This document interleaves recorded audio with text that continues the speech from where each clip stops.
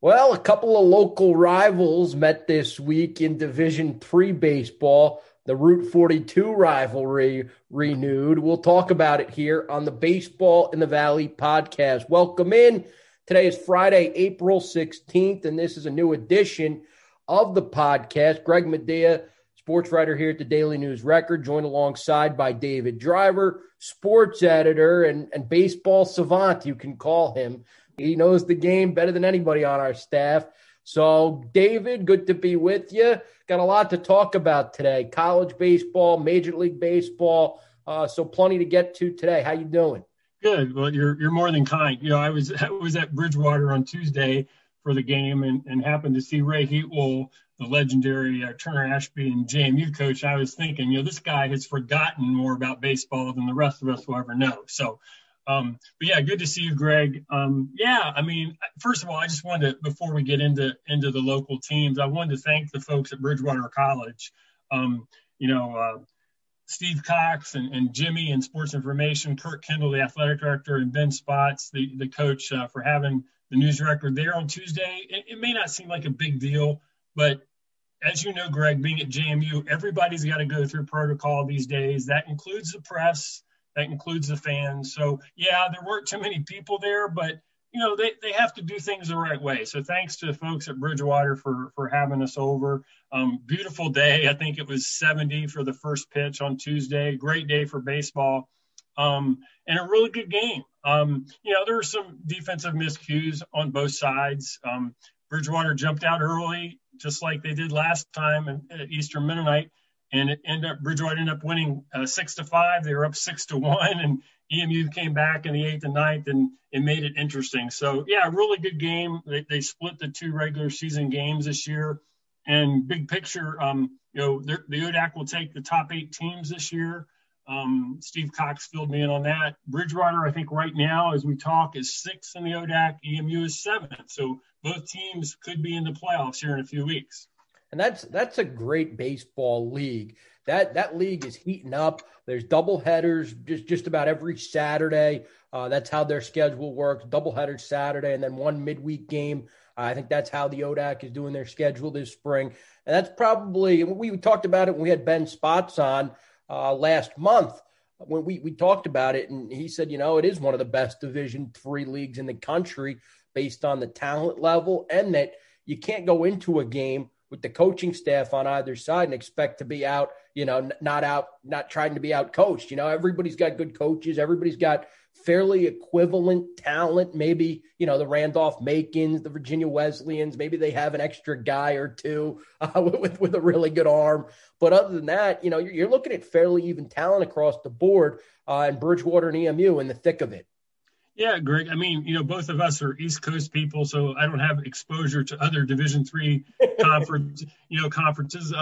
But you've got Randolph-Macon and Shenandoah are both in the top 25 nationally again this week, and Lynchburg is in second. So right there, you've got 3 programs that are almost always really good. Lynchburg has Adam Doffelmeyer, a Spotswood grad, who's pitching really well for them.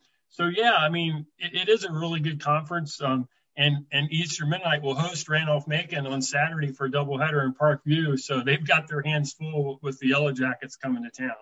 Yeah, I was going to ask you, how does Posey and company feel about that on the heels of their wild loss to Bridgewater? I know you wrote about it in the paper, that a couple of close calls there by the umpire in the game, and they're a little bit of a heated exchanges between the umpire and some of the EMU folks. How do they kind of flip the switch, get right for a big doubleheader?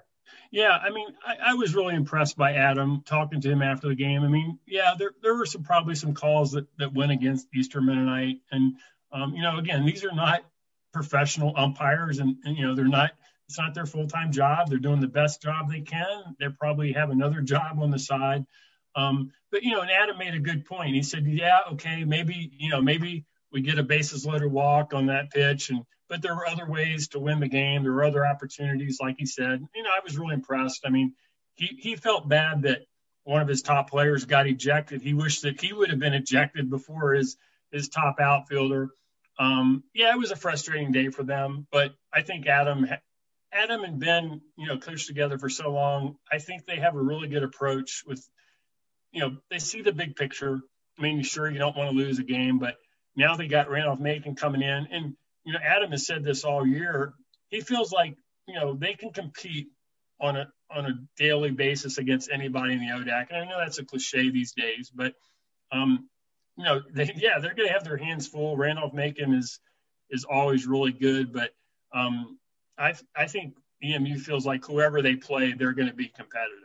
Yeah, they've got one of the top power hitters in the ODAC in Jaylon Lee, 4 homers. I don't know how many RBIs he has off the top of my head, but he's outstanding. And when you have a bat like that in the middle of your lineup, you can stay in some games because you always know there's that threat that Jaylon could come up to the plate and hit the ball out of the park. Yeah, those top 3 hitters for EMU have been good all year. I guess obviously the challenge is to find some other production at the middle and bottom of the lineup. But boy, those 3 are really good. Bridgewater probably doesn't have the pop that EMU does, but Bridgewater has some other pieces like maybe more depth in pitching. They're pretty young position wise. So I mean, both programs, it's been a rough year for everybody. I think both programs have to feel good, just the fact they've gotten to play more games this year after last year. So, no, it's a really good rivalry, and I think both teams, they're not at the top 3 in the ODAC, but they're very competitive. Yeah, and I think, too, as long as you get in the tournament, you got a shot, right? You never know what happens in college baseball. You play a couple days in a row, maybe you get hot, and maybe you win the thing. Some folks at Bridgewater were pointing out that you don't want to finish 7th or 8th. Because then you play Shenandoah or Randolph Macon. If you finish 6th, you still might, you could see Lynchburg. But, yeah, you want to try to stay out of the 7th and 8th spots. But you're right. It's baseball, right? We know anything can happen in the tournament.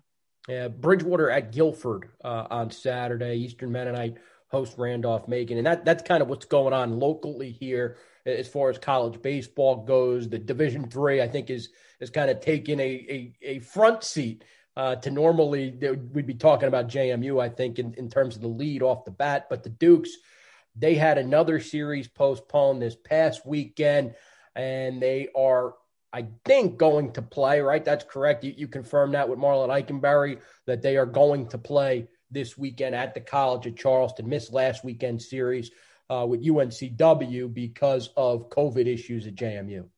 Yeah, as of, I would assume that JMU, I don't know if they left this morning, Friday morning, they probably left last night, right, to get down there. I assume they're there. Yeah. So I think as far as we know, that series is on, and it's an important series, for both teams. JMU's only played 3 conference games. William & Mary has played 9. So a big discrepancy there in the standings. Yeah, JMU, David, 5-7 overall and 2-1 in the league. They have missed a bunch, and that I think is concerning. Had the March 19th through March 21st series with Elon that was supposed to be at Elon, scrapped because of COVID at JMU. Then the next series against Elon was supposed to be played in Harrisonburg, March 26th through the 28th. That was canceled, not for COVID, but I think probably because Elon didn't want to travel to JMU after JMU missed the series in North Carolina. They played the Dukes April 2nd through the 4th against the same College of Charleston that they'll see this weekend.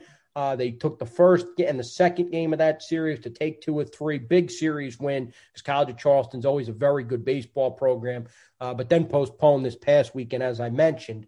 I guess my question, David, for baseball players who I think thrive off of routine and having games more often than not, how tough is it to go from these stops and starts to having to perform in a pretty big series? I'm sure this Charleston team is going to be, chomping at the bit to play well against JMU after dropping a series in Harrisonburg. Yeah, I mean, it's a good question. I mean, I was never good enough to play every day, but playing in the county league, you're playing maybe 2 or 3 games a week, and as a hitter, if you're playing 3 days a week, I mean, you're taking some BP the other days. I think that's doable. But, now, as covering Division I baseball, I mean, they've been playing, 50, 60 games the last few years. Yeah. The hitters are in a routine of getting, 5 games a week, and that's 20 at bats, and now you're playing on weekends. I mean, so yeah, I'm sure the Dukes are taking batting practice and flips and BP in the cage and all of that. But again, is that preparing you to face a 90-mile-an-hour fastball from Charleston? So yeah, it's got to be a big challenge for that program. Yeah, I think the one really good thing for JMU is they've gotten Justin Showalter back, who started the year coming back from injury. That's the appropriate way to put it. He threw 5 innings in that series finale against Charleston. How about this line, David? 5 innings, 3 hits, 5 strikeouts, no earned runs, no runs, only 1 walk. That's not a bad first outing there for the former Turner Ashby graduate. Yeah, he picked up from what he did last year, right? I mean, boy, yeah. It would have been really interesting to see, obviously if the season would have been completed in 2020, what his numbers would have looked like. But yeah, that's a huge pickup for them. We know about their bats, right? Oh yeah. A lot of folks saw them in the county league last year. So those 3, the 3 top hitters have really been productive. So any pitching they can get is only going to help.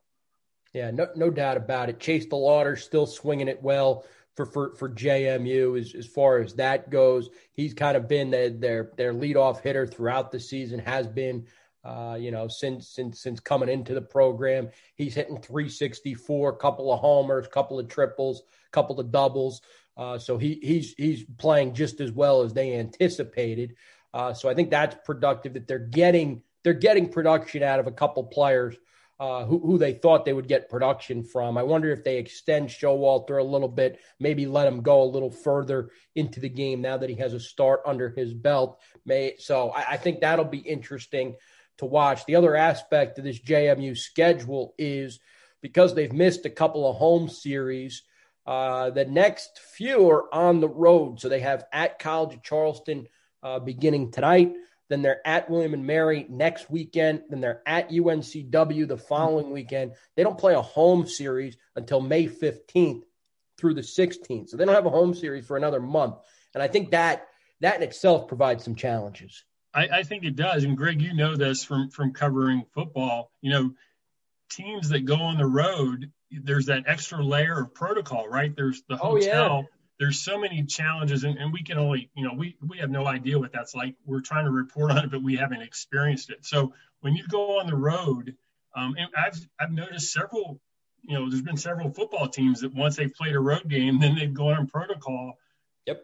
Because of COVID when they come back. So yeah, that's obviously it's always better to play at home, but that's going to be a challenge the next few weekends for the Dukes. And something to mention too, JMU, big year for Marlon Eichenberry. Last year, his contract after getting a 1-year extension after the COVID shortened season. So that's something to pay attention to as this season goes along. So that's the college baseball scene. I think on the next episode, we'll definitely be talking about the high school baseball scene. Get Cody in here as the high school baseball season. That's just around the corner here in the Shenandoah Valley. And that's going to be an absolute treat, David, with how many future Division I players and other college players are playing around the area. Yeah, no, I'm looking forward to having Cody on. He knows the landscape. So many good players. Of course, we missed out last year. Oh yeah. On seeing these guys. So yeah, it should be a really good spring for local high school baseball. No doubt. But right now we're going to turn our attention to the major leagues because earlier today, David and I had the chance to speak with Dan Connolly of The Athletic, who covers the Baltimore Orioles for The Outlet, does a great job covering them. We talked to him this morning about the O's. The O's are 5-8 out of the gate through about 2 weeks of play. They go on the road for a 3-game series that starts tonight at the Texas Rangers. Lots of O's fans here in the Shenandoah Valley. So since we had Nats reporter on the last time, we wanted to get somebody in to give you a feel for what's going on in Baltimore. So here's our conversation with Dan Connolly, the O's beat writer for The Athletic. Well, the Baseball in a Valley podcast is happy to welcome in Dan Connolly. He covers the Orioles for The Athletic. Dan, thanks for joining David and me on this podcast. How are you today? Very good. How you guys doing? We're doing well. Lots of O's fans down here in the valley, so I'm sure they're curious to find out a little bit about what's going on in Baltimore here in the early going. Something I wanted to ask you about right off the bat is something you wrote about. I think it went live on The Athletic this morning about how the Orioles brought in three veteran pitchers during the offseason. One has really worked out so far as a nice fit, and that's Matt Harvey. Why do you think Harvey is fit well early on in Baltimore? He pitched yesterday, did pretty well, kept the Orioles in the game. Honestly, I think it's a situation when you're Matt Harvey, you're 32 years old, you're a former All-Star, former can't miss kind of guy, and you've struggled badly the last couple of years. This is one of your last chances. I mean, honestly, to pitch for the Baltimore Orioles and get a starting spot after what he did last year at the Royals, which was absolutely awful, ERA in the 11s, 7 games, I think 3 starts with Kansas City. He basically, this is his career. He's fighting for his career at this point. And at 32, he's still young enough. It's not as if this guy, we think about him because he's been around for so long, but he's 32 years old. And obviously you can pitch for several more years if you can get, hitters out. So this offseason, I think he rededicated himself. I think he kind of embraced analytics a little bit more. He was interested in the Orioles because they really have embraced analytics, especially on the pitching side. And so he thought it might be a decent fit there. He had an opt-out where if he wasn't on the major league roster, he could take off.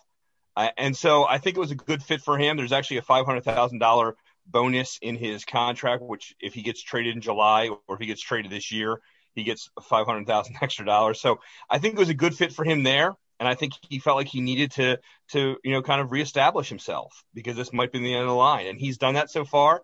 I think there were some considerations about, how he would fit in with a young team. And I think he's done a nice job with that. Obviously, we're not in the clubhouse now, so we don't know for sure.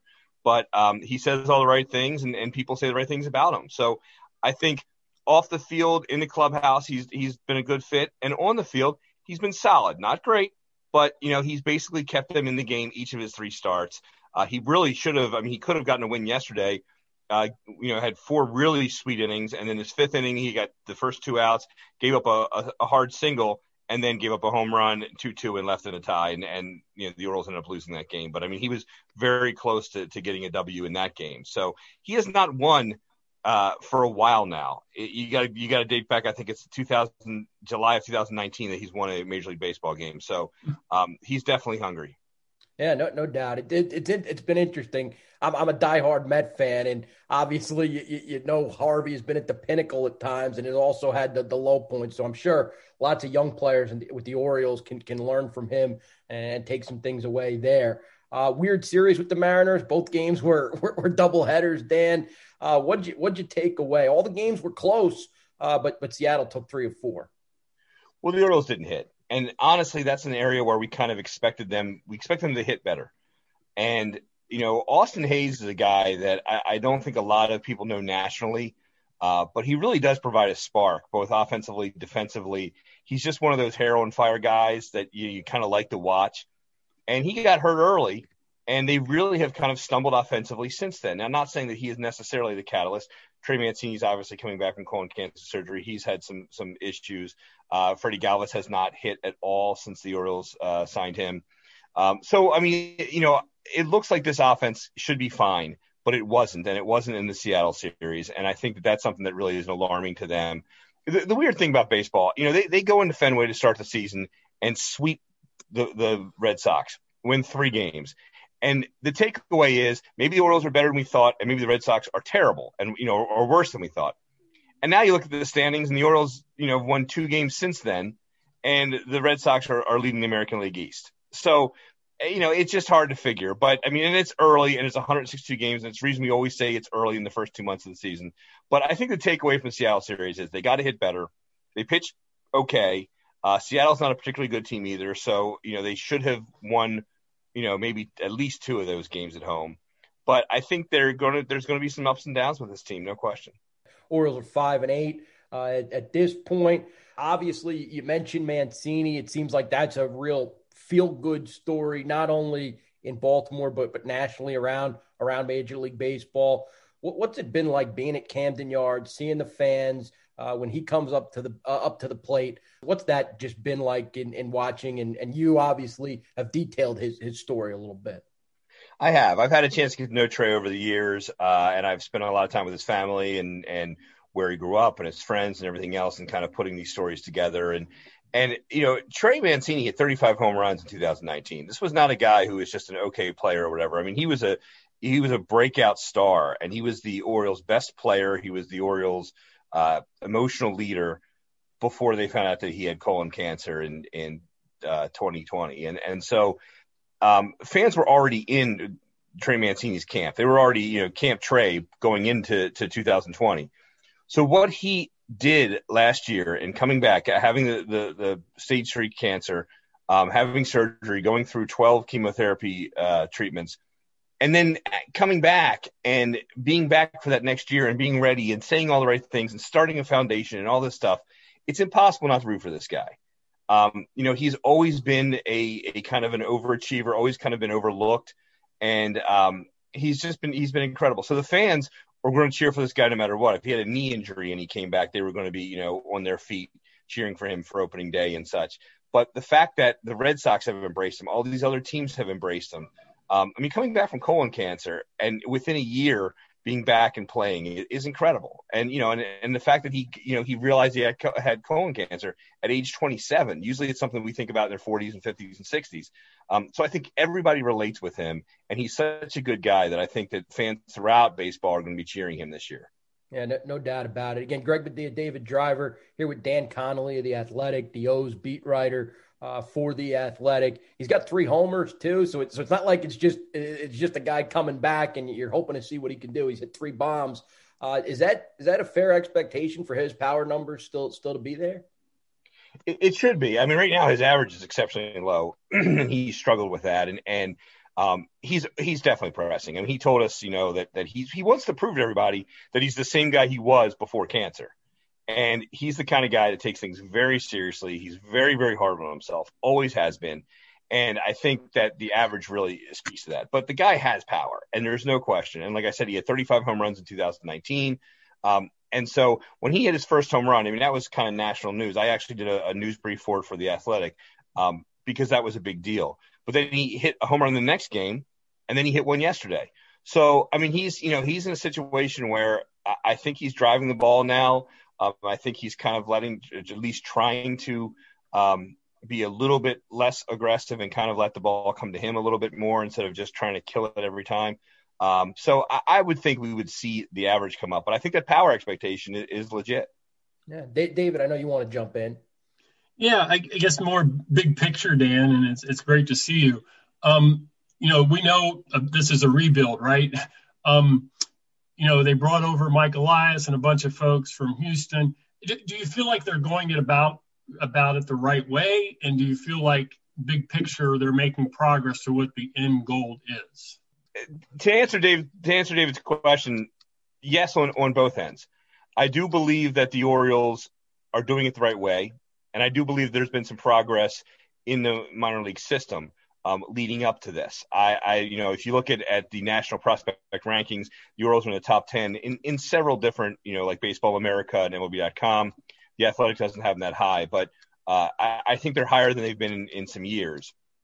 The question is, will it work?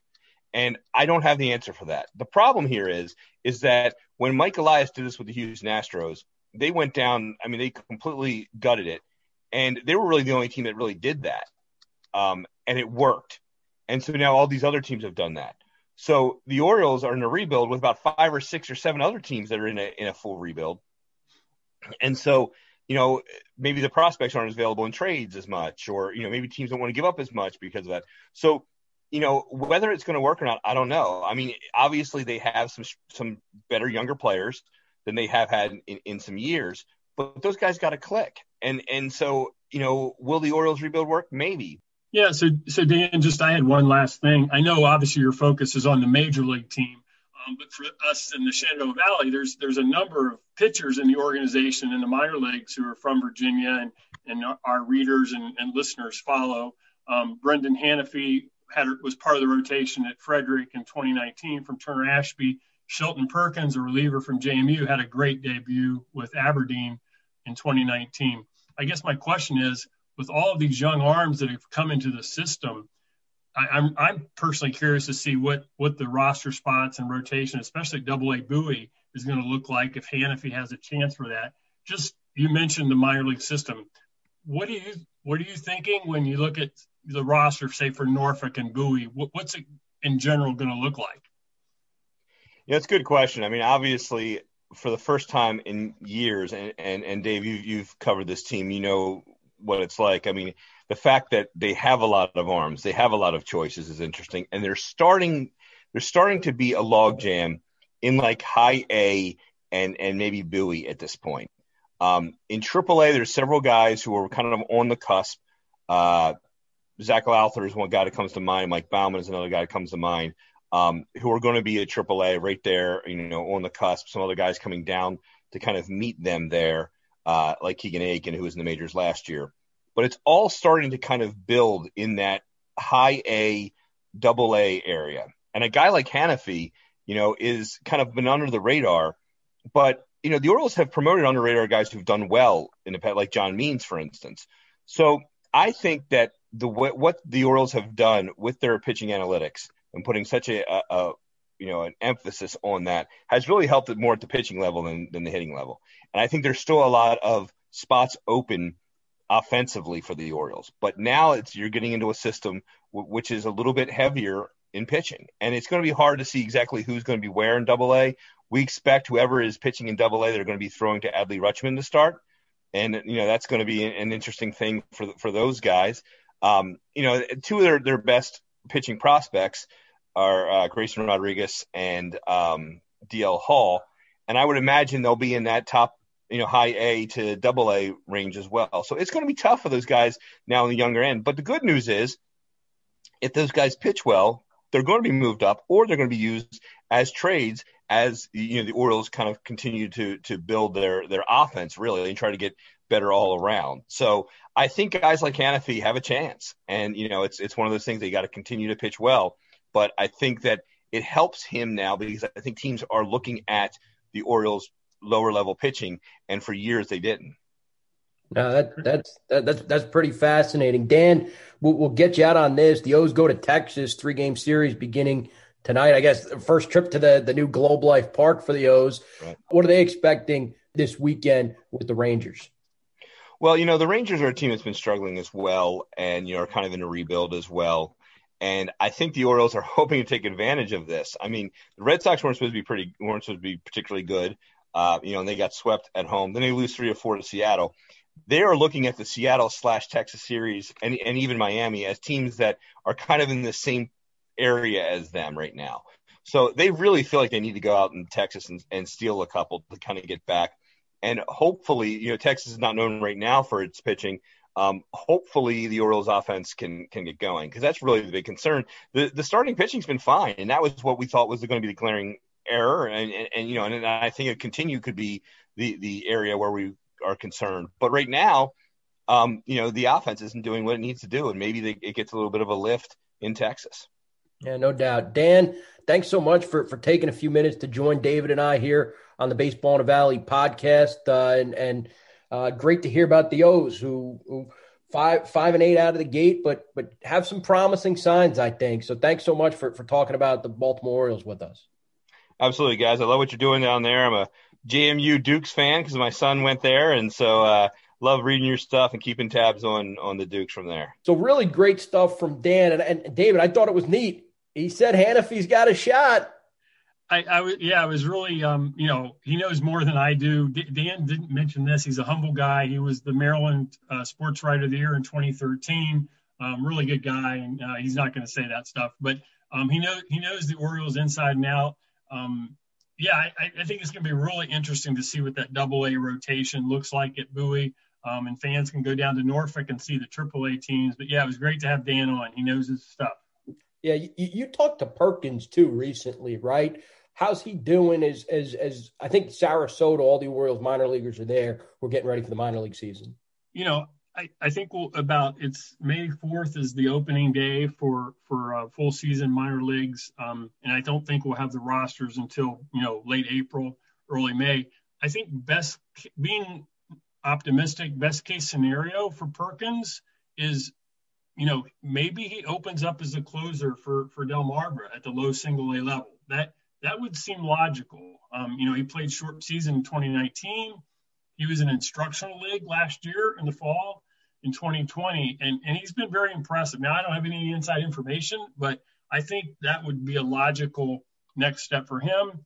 Hannafy was in the rotation at high single A Frederick in 2019. Hannafy was not part of the alternate site 60-player pool in 2020. He hasn't faced other teams, in over a year. But again, moving up to the AA level, I think is realistic for him. Yeah, that would be certainly fascinating. Of course, for those Shenandoah Valley Orioles fans, it's easy to go see the minor league affiliates too, because they're all fairly regionally, sure.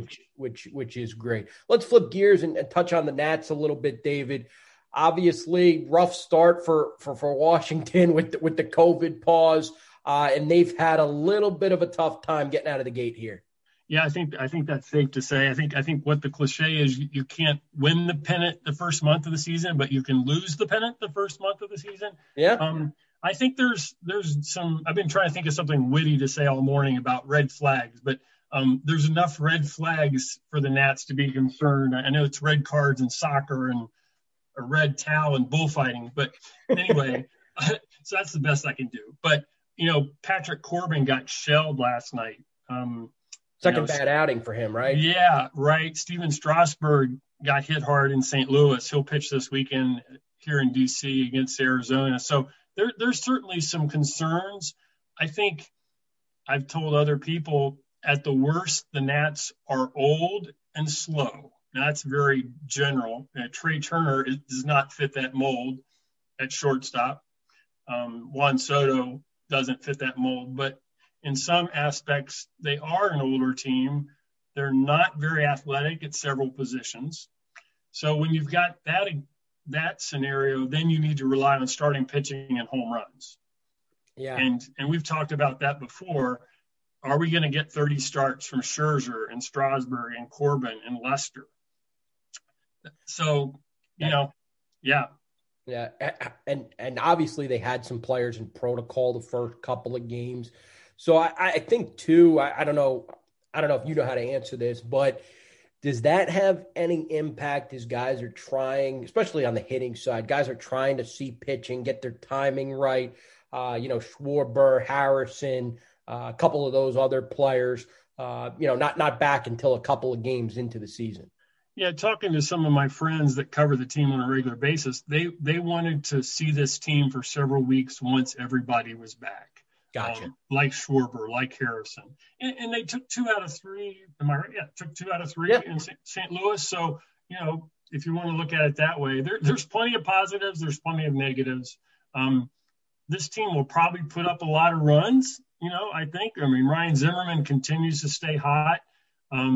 So, yeah, I think they're going to put up a lot of runs eventually. It could be a really nice lineup. The bullpen potentially could be really good with Brad Hand and Daniel Hudson. They're missing Will Harris still. Again, it comes back to starting pitching. We've talked about this before. Scherzer's had his injury problems. Strasburg has had his injury problems. Scherzer's getting up there in age. Lester has got a late start. So you're relying a lot on your starting pitching because there's not a lot of help in the minor league system now. There is a lot of starting pitching for later, but for this year, not so much. Yeah, no, it's fascinating because it's a different looking Nationals team. That's for sure. Even though they have the 3-headed monster that that helped them win a World Series with Scherzer, Strasburg, and Corbin. But I think Corbin is a little bit of a concern now that it's been back-to-back outings. He didn't really have a great 2020 either, the shortened season. Right. So I think is that the biggest red flag right now for Washington? I think you are. I was following the game last night on Twitter, and somebody posted his pitch, his first 50 pitches, and he was all over the place. And Again, when you don't throw 97, 98, you're a finesse guy and you're missing by 2 or 3 inches or more, that's a big difference. So last night was just like the worst case scenario. He couldn't locate, and boy, I mean, an opposite field grand slam for Arizona early on. And that ball, surprised a lot of the announcers. They didn't think it was going to go out, but he doesn't throw that hard. He has a great slider.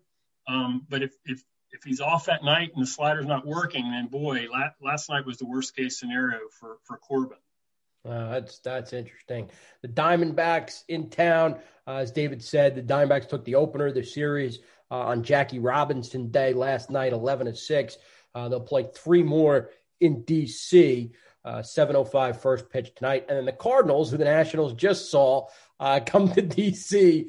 For 3 games. And I always find that interesting. Sometimes you play a non-divisional opponent a couple of times within a week, and then you never see them again the rest of the year. That always cracks me up with some of the scheduling quirks Major League Baseball has. Yeah, I was listening to the Nats radio the other night talking about that very same thing about this. They see the Cardinals in April and then they won't see them again. That's it. It's just kind of the weird way that schedule works. And I think for this weekend, I think one thing to watch is Strasburg's appearance this weekend.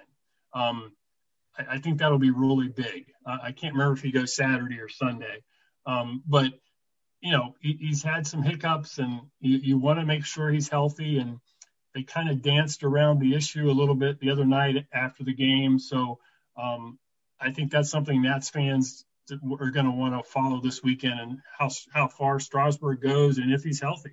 Yeah, no, that's certainly a concern if he's not, especially with Corbin not throwing well, because that kind of only leaves Scherzer. And that big 3 is only a big 1, and that you can't win with that. No, you can't. So the Nats, they're at home against the Diamondbacks. There are fans at Nats Park, which is great. So they'll finish with the D-backs this weekend and then host the Cardinals next week before taking on the Mets. And my Mets, the poor Mets can't play ever. They keep getting rained out and washed out, and I think they're going to get snowed out tonight, David, because they're in Colorado. So I think they're going to get snowed out from what I was seeing the beat writers tweeting. I think you're right. And I heard it's 12 inches of snow in upstate New York and New Hampshire this weekend. So at least they're not up there. But yeah. So that's April baseball, though. Yeah. We missed it last year. So I think you take a couple of postponements here and there to have it back.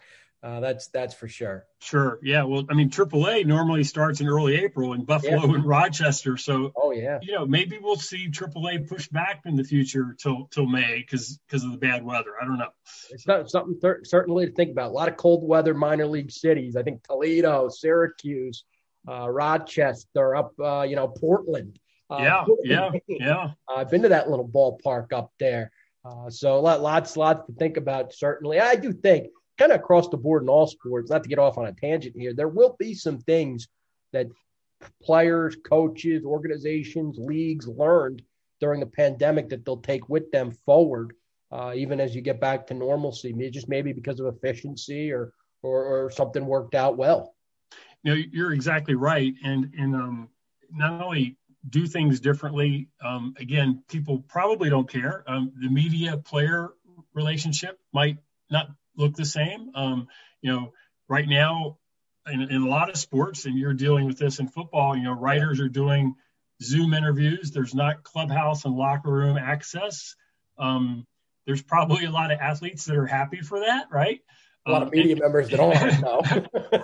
So again, the public, maybe doesn't care about that as much, and they just, but they're, that's a good question. I mean, I know from following the emails for the Baseball Writers Association, these are issues they're talking about. They're hoping for better access, even at some point at the major league level, for later this year. And as we see the vaccine, obviously more people have it. The Major League Baseball is trying to get their teams to 85% vaccinated to reach certain levels. So yeah, I think there are going to be some things that are maybe going to stay the same down the road. Yeah, no question about it. David, anything else baseball-wise you wanted to mention before we wrap up here?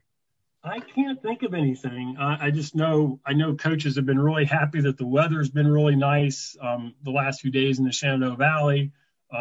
That's the big thing.